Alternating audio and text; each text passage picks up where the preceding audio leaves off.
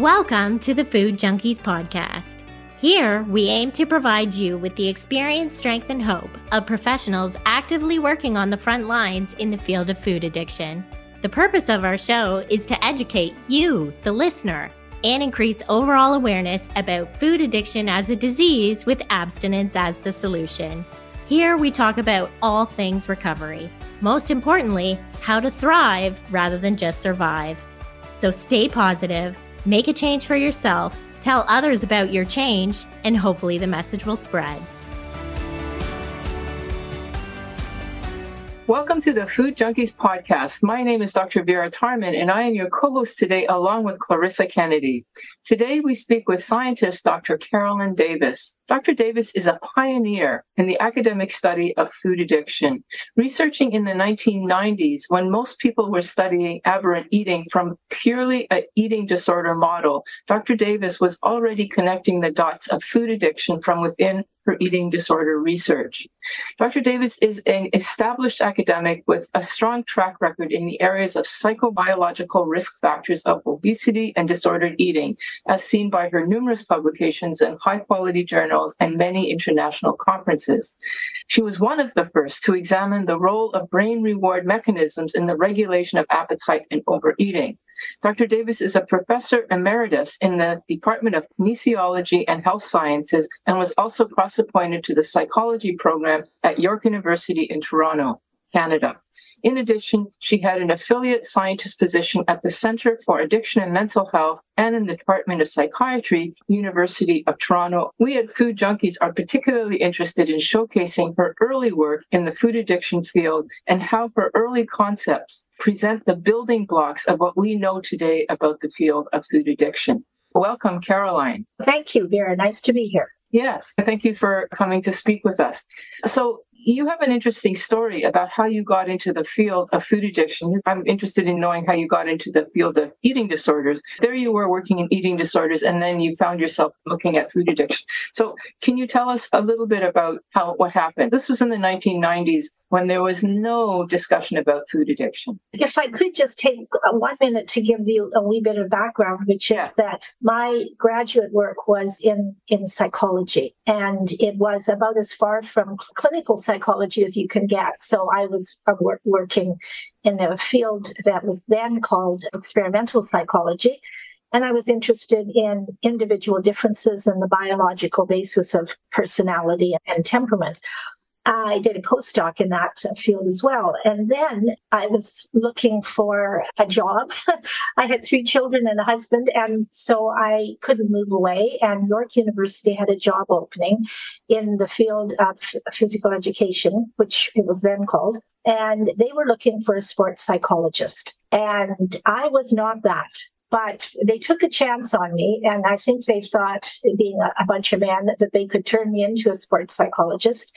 And very soon in my career, which started in, I guess I was hired in 86, the chair, through his connections, got me some money to do an annotated bibliography on a field that was then, or an area of sport that was they called non-conventional sports injury. And under that umbrella was eating disorders, which are very prevalent in athletes, and in performance enhancing activities. And that was like I found religion. I was so mesmerized by the work in anorexia nervosa. At the time, I was an avid runner, and that was probably what sparked it. And there were 3 areas that were not talking to each other. There were the sports psychologists who noted the high prevalence of eating disorders, anorexia in athletes.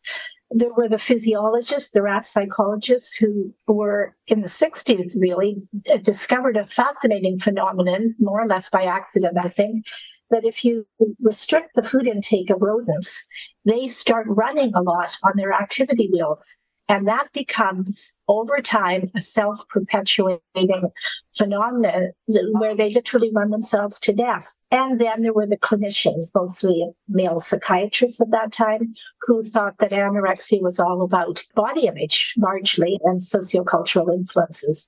And they weren't talking to each other. So that was my entree into the study of anorexia, trying to look at mechanisms for this phenomenon where starvation induces hyperactivity. That is interesting. I don't think I've ever heard that before, that starvation would lead rats to run harder to the point of death. And in the original experiments, they literally ran themselves to death. If you put your evolutionary hat on, it makes perfect sense.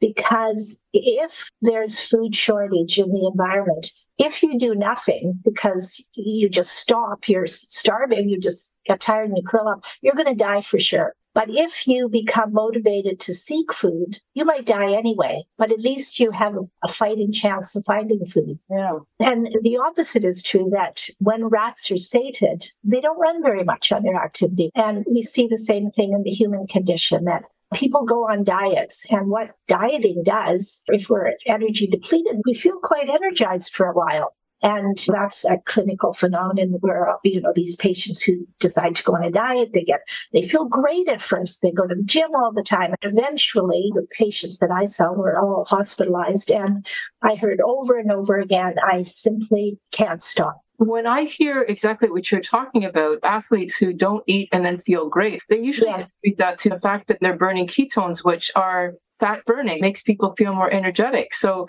that's actually a physiological explanation, but you were looking at the psychological. I was looking at mechanisms. I've always wondered why these things are so persistent, and they're across animals and they're across people. There's got to be some evolutionary importance to that. And the important behavior is that sustain a species requires the access to food.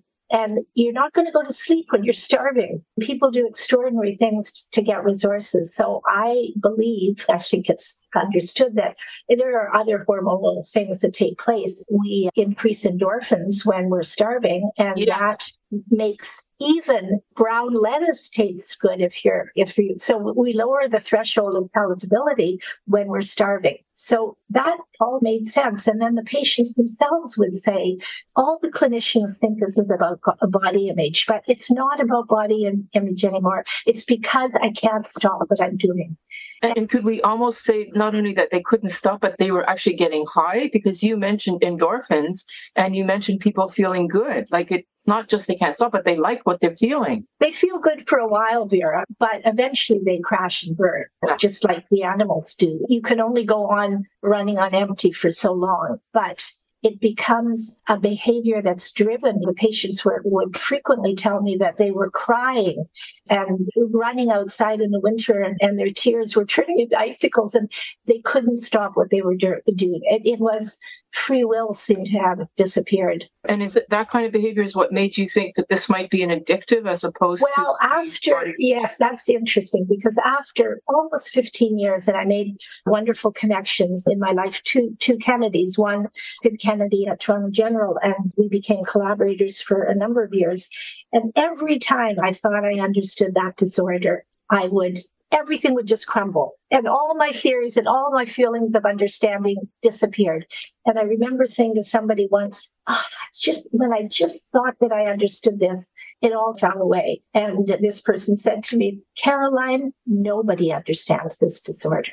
It defies understanding. So after so many years of doing this, I was on a plane. I remember it so distinctly. It was an epiphany, really. And I was reading a magazine. I had left myself not look at the academic journal papers that I always took with me. And I was reading a magazine. I don't know if it was Time magazine or what. And there was a headline story about addiction and about the role of dopamine and all the stuff that had happened. Dopamine was discovered in the 50s, just its role in addiction and so on. And again, I was mesmerized.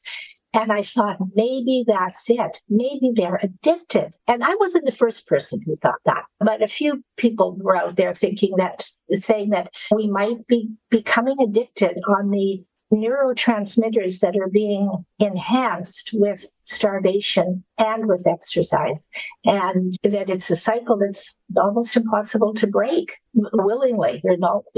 Sometimes it got broken because they got too sick to do anything. But so what's interesting with your story so far is that you had your aha moment in the area of starvation and anorexia, whereas most of us have had the aha moment with bulimia or binge eating or eating sugar, but you came from which just shows that it is such a complex area, this whole concept of food addiction. And I got pragmatic because around that time when I had this epiphany, I thought, in some ways, it almost is a better model, coming from a different angle, a better model for obesity. And that was the time where everything was about obesity. The funding agencies, the government were putting a lot of money into obesity research. And I because of course I had looked at anorexia and bulimia patients with both, it wasn't hard to make that switch to thinking of overeating as being a potentially addictive behavior.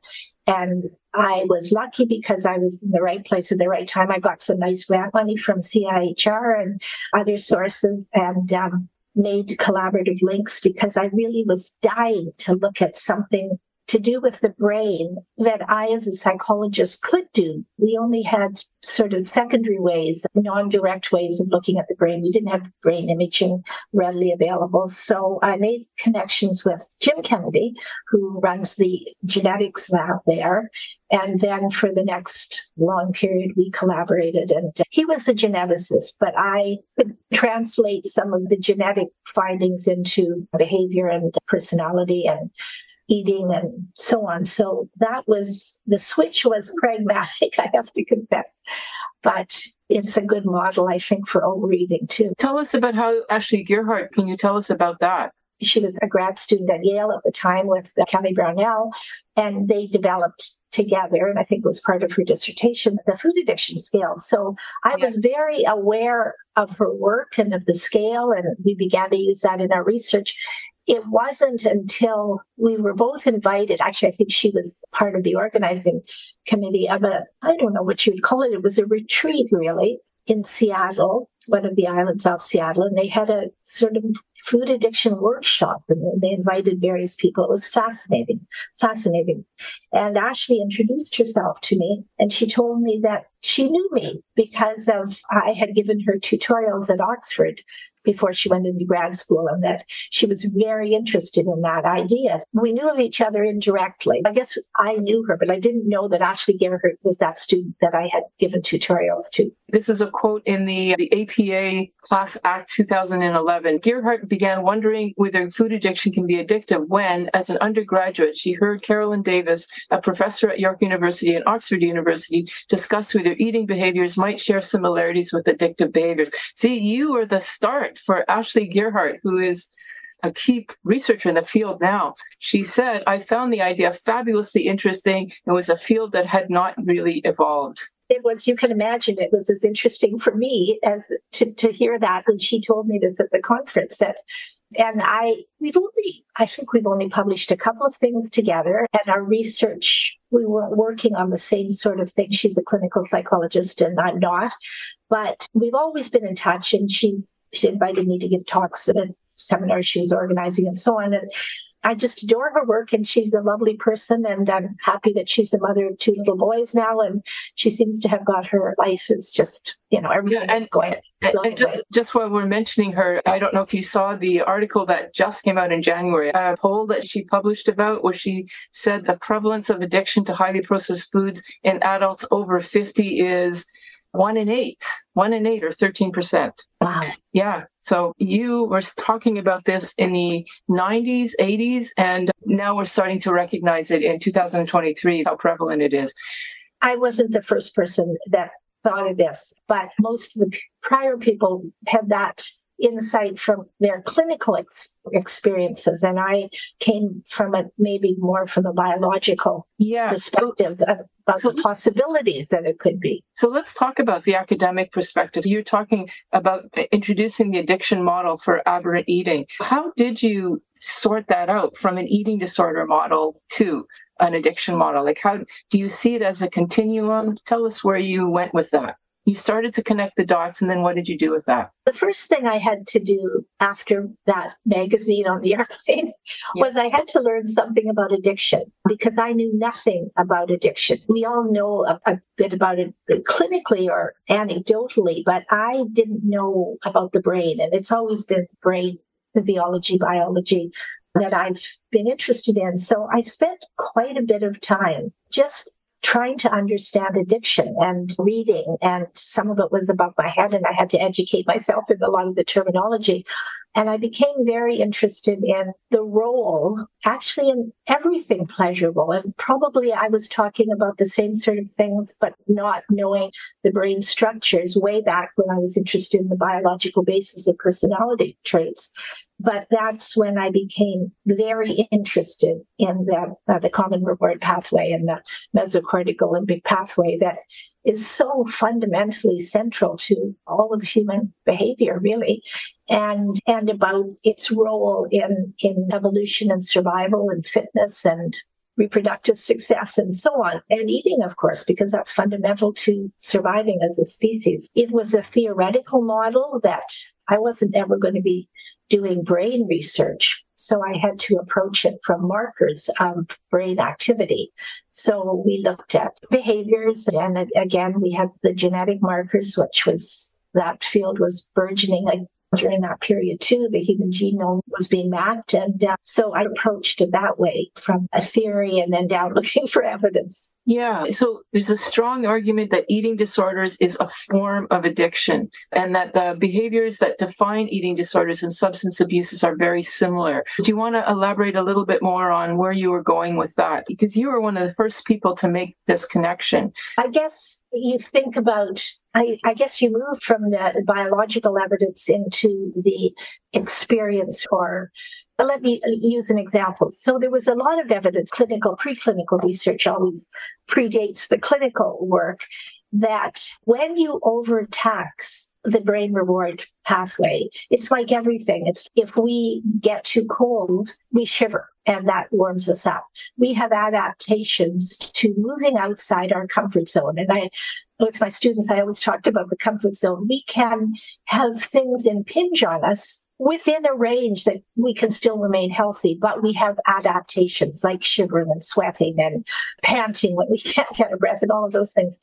Our brain functions in the same sort of way. So when you overtax, let's say, the common reward pathway with things that stimulate it, and those are mostly things historically, before we got too clever for our own good, historically were things that were good for us. The primers are food and sexual activity. We can never survive if we don't reproduce, and if we don't stay healthy enough with food and drink. And by drink, I mean water or something. And those things become pleasing to us, and we need to do them, and we want them, and so on. But if we stimulate our brain in the pleasure centers beyond what's comfortable, we can stretch the elastic a little bit. But if we stretch it too much, then the brain neuroadapts. And there was a whole body of evidence that the receptors in the common reward pathway, let's say the dopamine receptors, that's just one example, all kinds of neuroadaptations that I don't know about, then they downregulate as a way of saying, I can't stop what's coming in, but I can protect myself, me, the little neuron, by shutting down. And I'm like putting on earphones or earmuffs when you don't want to hear noise. And so the signal dampens down, but the other part of our brain, our emotional brain, says, what you just did is good. That felt really good. It must be healthy it must be good for me. So I'm going to remember it. And two counter activities occur in the brain. I'm making it very simple, but this is a conceptual brain, that the liking diminishes because the receptors, the system is downregulated, but the other part of our brain says, come on, we want more of this. And a way that can work is also when our executive functions also diminish. So we no longer can put the brakes on as easily. So part of our brain is putting the gas pedal on, saying, I want this, and the brake system is quite weak. And that's how I began to see it. And then that neuroadaptation model that you're talking about, when I read that, I thought this really explains well. So you tell me if I'm jumping the gun here, but this really explains well the sort of progression of addiction from early days to later days. Early days, you still have the liking. There's that sense of, oh, I really like this, so I'm going to continue. And then as you're more and more exposed, which would now not be early stages of food addiction, but more middle stages, you're starting to downregulate and no longer getting the full effect of, but the wanting is enhanced. That's what we see. And then in the later stages of food addiction, where the person doesn't have any more, but it's all want. It's all hope that it's going to be better. And really that, I didn't know anything about addictions, but we've all been in touch with people who are addicts, and they talk about, we use that word so loosely, don't we? I'm completely addicted to whatever. But we know what it means. And it is like that. I used to run a lot. And I remember running with a guy who said, I can't have one beer. And I said, what do you mean you can't have one beer? Of course you can. And he said, no, I can't, because if I have one beer, then I want to drink the whole case. And that's just, we hear that all the time. So that's a clinical feature of anything that we really are overdoing. And when we decide we want to stop it, we can't. And it was that way with cigarettes back in, I don't know, was it the 70s, the 80s, when the links between lung cancer and smoking were so prevalent, and people tried to stop and they couldn't. Nobody thought of cigarette smoking as addictive because you didn't get a high from having a cigarette. But it was only when people tried to stop. That's one of the hardest things I gathered to give up. So you would agree then that there is a continuum, right? Absolutely. Could you make the argument, because you started with eating disorders, so you looked at the anorexic first and then the overeating, that in fact eating disorder is a early stage, or could it be a distinct stage? Because this is an area that we today are continually trying to conceptualize. Is it the same? Is it part of the continuum? What's your thoughts? I do believe it's a continuum. Any addiction is a continuum. Some very potent substances, some people get hooked on very quickly. And we always think of cocaine and amphetamines and so on. But actually, I understand from people that work in that field that it's still a relatively small proportion of the people that get hooked. And maybe because there's stigma and it's illegal and it's expensive and so on, but it is a completely different thing. It's there all the time. It's hard to escape it. I was going to say it's not stigmatized, but I suppose it is. I suppose people that are overweight or heavier than they want to be, maybe they do feel some stigma about that. But I think food is just very different because you can't escape it the same way as you can other things. Hey, Food Junkies listeners. We're just going to take a quick break here to share with you something our team thinks could help benefit your recovery with food, body, or self. Thank you again for listening. Molly, Vera, and I are so excited to share our upcoming Sweet Sobriety Special Speaker and Workshop Extravaganza with you. This 4-day food addiction conference is going to be the recovery retreat you just can't beat as Sweet Sobriety takes over Toronto. Friday, we're going to have a special Sweet Sobriety soiree. This will be an exclusive event for our Sweet Sobriety group coaching members to hang out with your Food Junkies team. And this will run from 5:30 to 8:30 p.m.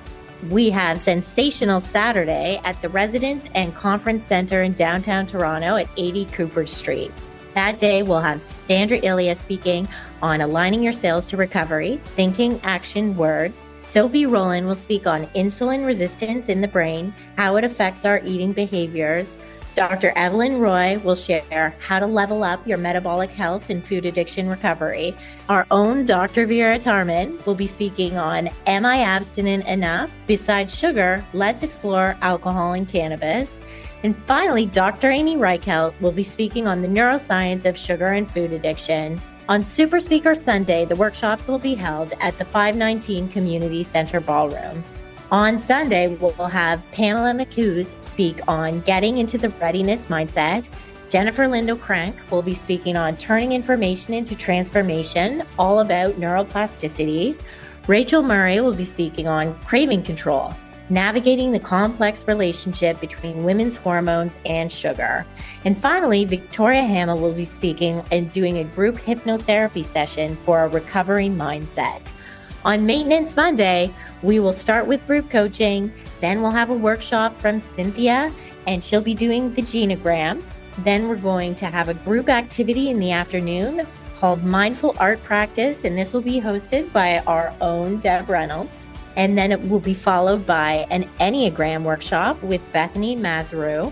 And finally, we're going to finish the day with somatic experiencing with me. And finally, on our last day, Treatment Tuesday, we're going to do some group coaching. Molly Painshop will be teaching on adaptive coping mechanisms. We're going to have a workshop on breaking stuff. And then we're going to wrap up the day with a workshop on courage, commitment, and change that Clarissa, Molly, and Bethany will be hosting. And then our Ask Us Anything, get to know your hosts, Bethany, Clarissa, Molly. So 5 p.m., we're going to do our closing ceremonies. And where is all this all held? In Toronto, Canada, when October 21st to 24th. And the cost is $150 US for individual event days and $4.99 US for the entire recovery retreat. Can't wait to see you there. Now back to the show. If you have enjoyed this episode, please let us know. We love to hear from you. Kindly leave us a review on whatever platform you listen to our podcast on. We love getting feedback from our listeners. Just going back to your origins in the eating disorder field, do you feel that it would be fair to say that eating disorders is part of that continuum? Or when you say eating disorders, you mean anorexia nervosa? Yeah, and also binge eating disorder. Yeah, basically eating disorder from a model that's more of a psychological model. It's not just about the food. In fact, the food is just a symptom of something else. Okay, let's take anorexia. I know more about that, except that a lot of patients with anorexia are also bulimic. One theory that I have, because so many patients told me this, is that if we just look at fundamental temperament and personality and so on, so many patients that were severely anorectic, because I only saw the ones that were hospitalized. So that was a tertiary care center. Those are very sick men and women. They said there are those people that love to eat and those people that eat to live. And I think that an anorectic is a person typically, or somebody who becomes anorectic, is a person for whom food isn't such a strong motivator. And it's easy for them to give it up. And there are so many rewards for them to do that. If they're in sports, there are performance rewards. Right. If they're young women in society, there are all kinds of, we all know the social rewards of being thin for women. And I think that those people that eventually stay thin but binge and purge have a different profile. I think they tend to be more rewarded by food, but they're still striving for the social rewards of being thin. And they discover this very dangerous way of doing that, and that is to vomit or use laxatives or whatever. But it, again, I think it exists on a continuum. You don't go on one diet and become an anorectic. You go on a diet and it's reinforcing and you can do it. And so many patients would say to me, you know, we all went on a diet one summer and I was the only one that kept stuck to it because it seemed easier for them. Mostly we don't want to starve, and mostly people fight to eat. Their brain fights to get them to eat. You had some thoughts at some point about people choosing food. Why is it that some people choose food, and why is it that some people choose cigarettes or drugs? Did you want to say anything about that? I'd be happy to. I don't know that we could ever say it's a one-to-one. It isn't a one-to-one relationship with any of them. Why do you choose something? Maybe cost is involved. Maybe family exposure is involved, social tolerance for certain things, availability. And then those are all the social factors. But then I think certain drugs work for certain people better. If you're an anxious person prone to anxiety, you're probably not going to take speed, because we did give methylphenidate, Ritalin, to patients experimentally. These were patients who didn't have They didn't have any diagnosed ADHD or whatever. And it was just fascinating, the different reactions. Some people absolutely loved it, and they were so productive and they more focused and so on. And other people really didn't like it at all because they got paranoid and they felt agitated. And I think we self-medicate with different pharmacological agents, the same way as you as a doctor might prescribe different things for the underlying affective conditions that a person has. So I think there are a whole plethora of reasons that people choose. You've heard this, I'm sure yourself, that people say that food is the good girl's drug. And alcohol is the bad boy's drug. At least it was years ago. Yeah. Until the liquor industry changed the image of alcohol to be more favorable for women. Yeah. Can I ask you a question? Yeah. I don't know that this is, I'm not working in the field anymore. But what do you think about these drugs now that every other person you hear about is taking Ozempic or one of the varieties? Is this relevant to the field of food addiction? Yeah, there's some interesting things coming out with the new GLP-1s talk that it might actually help addictive behavior itself. And I'm interested in what the mechanism behind that is. But I have to say that the prevalence of use right now, it's widely overprescribed and it's being used as a pill with the promise that you can eat food and lose weight. I don't know how to say this. I'm a little bit worried because it's being used at the expense of other options. I think it might be a useful bridge for some people. There are other concerns about long-term side effects. Who knows what will happen in a year or two if a person develops tolerance to it. Yes. It's in the honeymoon phase right now. Yeah. It's in the honeymoon phase. Well, I know people that I've just bumped into who have been taking it and lost 40 pounds. It is like a wonder drug that's probably has abuse potential like anything. Yeah. They lose 40 pounds and then they have to be on it forever or else they'll gain it back. Yes. Who knows what will happen in a couple of years when tolerance develops? Will they gain it back then? I don't know. And by the way, it's only 40 pounds. If you change the diet, you can lose 100 pounds. Yes. In spite of the alternative, which is much more dramatic. Yes.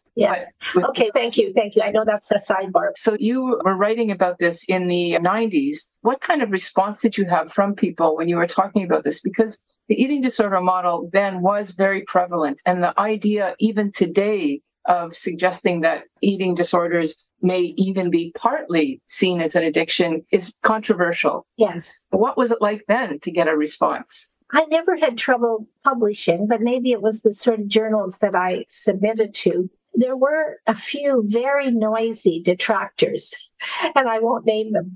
But I always think that they had a vested interest. In one case, it was a psychiatrist and a popular proponent of cognitive behavioral therapy. And I think that just didn't mesh with his ideas. There have been other detractors as well.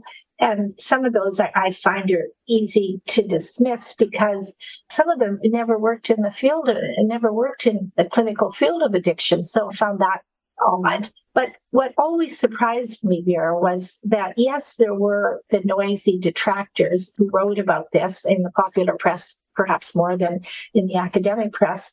But if you ask the general population, what do you think about food addiction? They'd say, absolutely, food is addictive.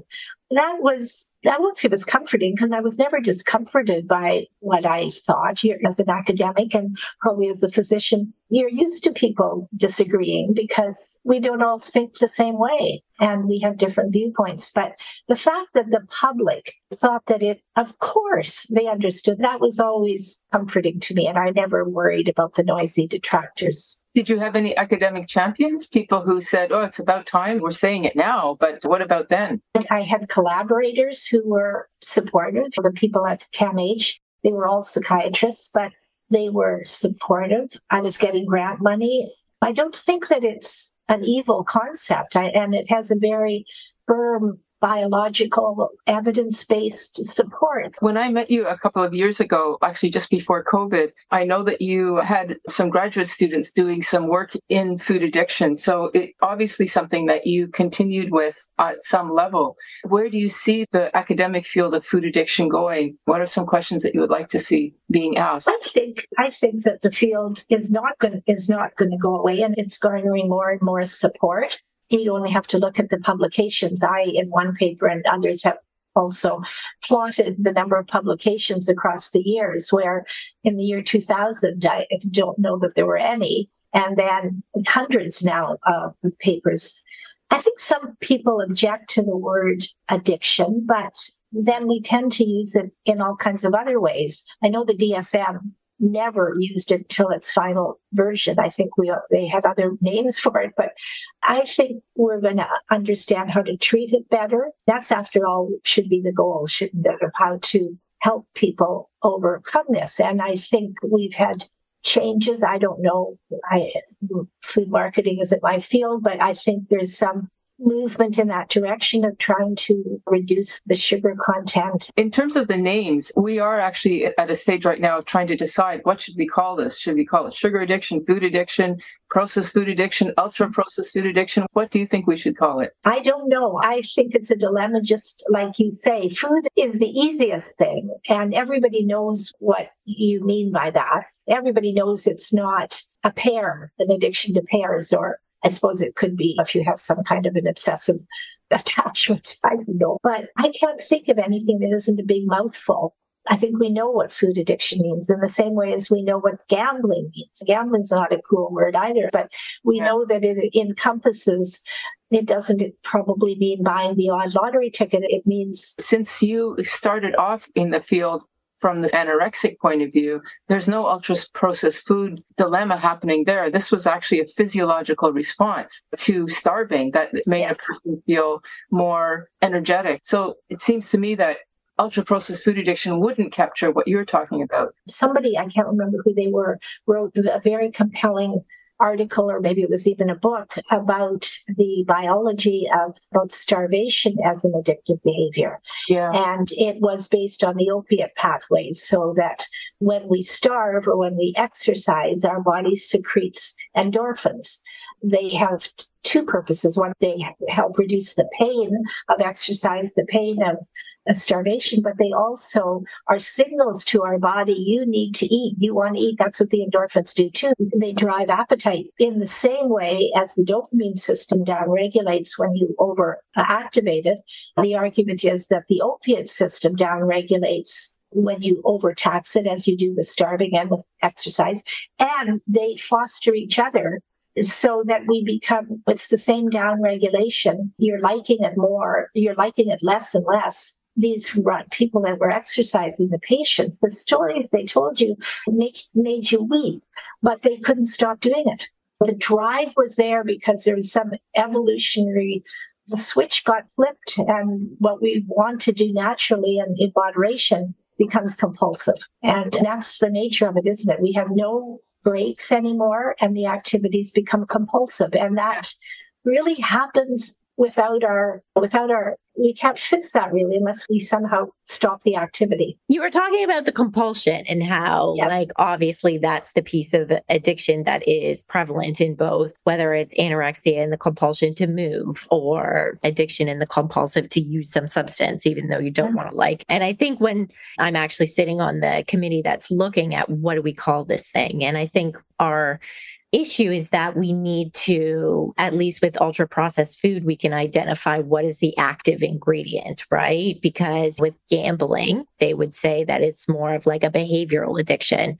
And with food addiction, we're saying it's a substance use disorder. It's probably both, isn't it? Because gambling is an activity, and that activity is stimulating brain reward mechanisms. Yes. In the same way as if you're snorting cocaine, you're taking something into your body more directly, and it's a substance. But an activity, they're all targeting the same thing.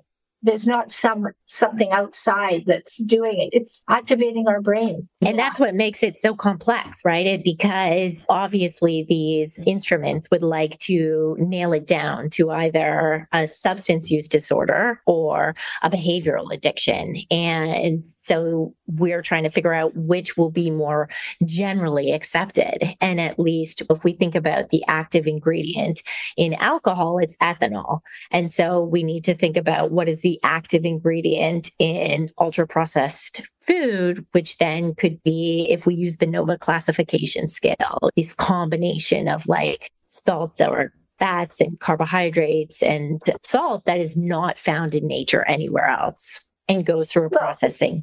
Some have said, I think accurately, and when you said alcohol and alcohol and sugar are congruent, aren't they? Because one is just the fermented form of the other.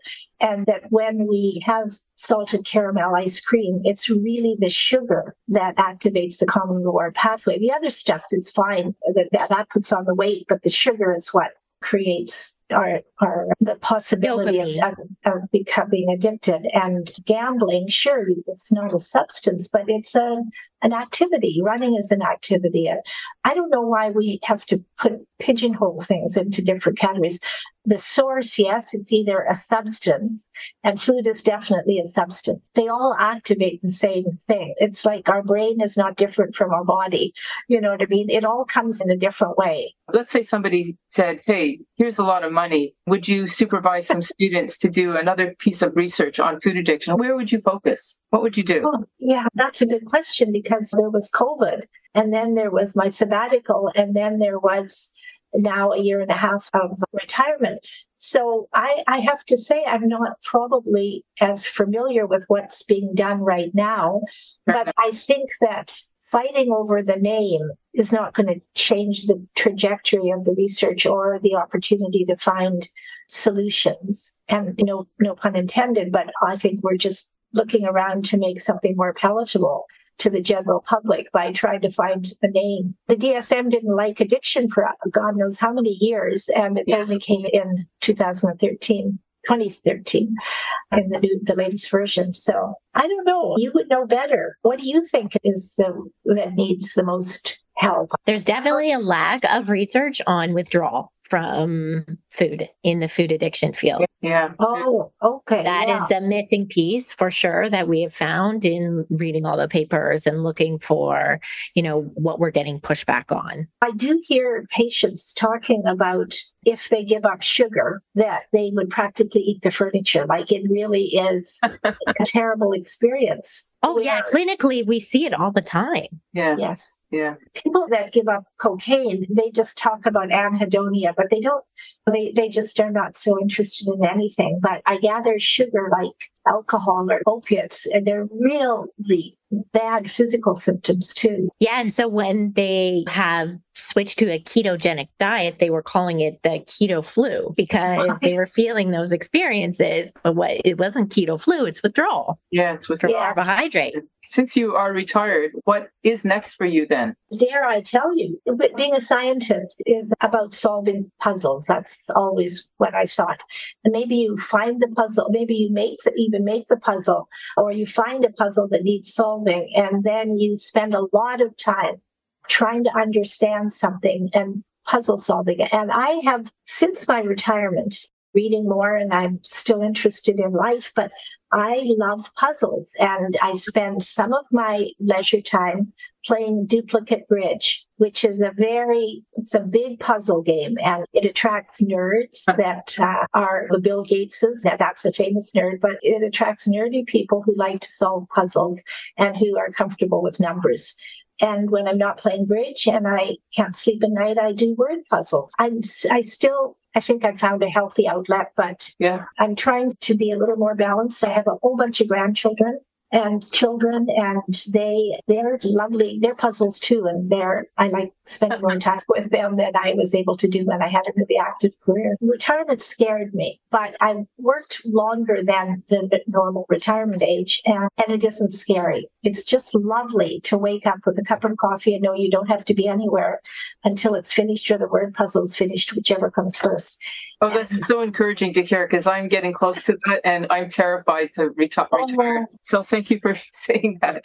Don't be frightened. And I think if you want to continue working, like there was a long period of time I was not ready to retire, but I knew when I was, and COVID helped. It helped focus my mind on that. I didn't actually miss it as much as I thought I would miss the active teaching and so on. So we do have a signature question, if you don't mind answering it. And it is, if you could tell a younger version of yourself something about food addiction, what would it be? A younger version of myself probably wouldn't have believed it. because a younger version of myself was before we had this precipitous increase in weight gain and a focus on eating. And I think I grew up and heard stories from my parents and my grandparents about nobody ever thought that there would be too much food. So it would be hard for me. It was a kind of a revolution and revelation, I guess, that happened at the same time.